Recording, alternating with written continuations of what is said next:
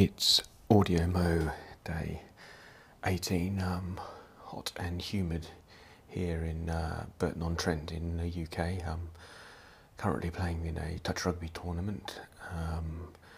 We're nearly all the way through. There's the storms hanging in the air, but it's still been very sunny and hot, hard going. But against my expectations, we've made it to the bowl final.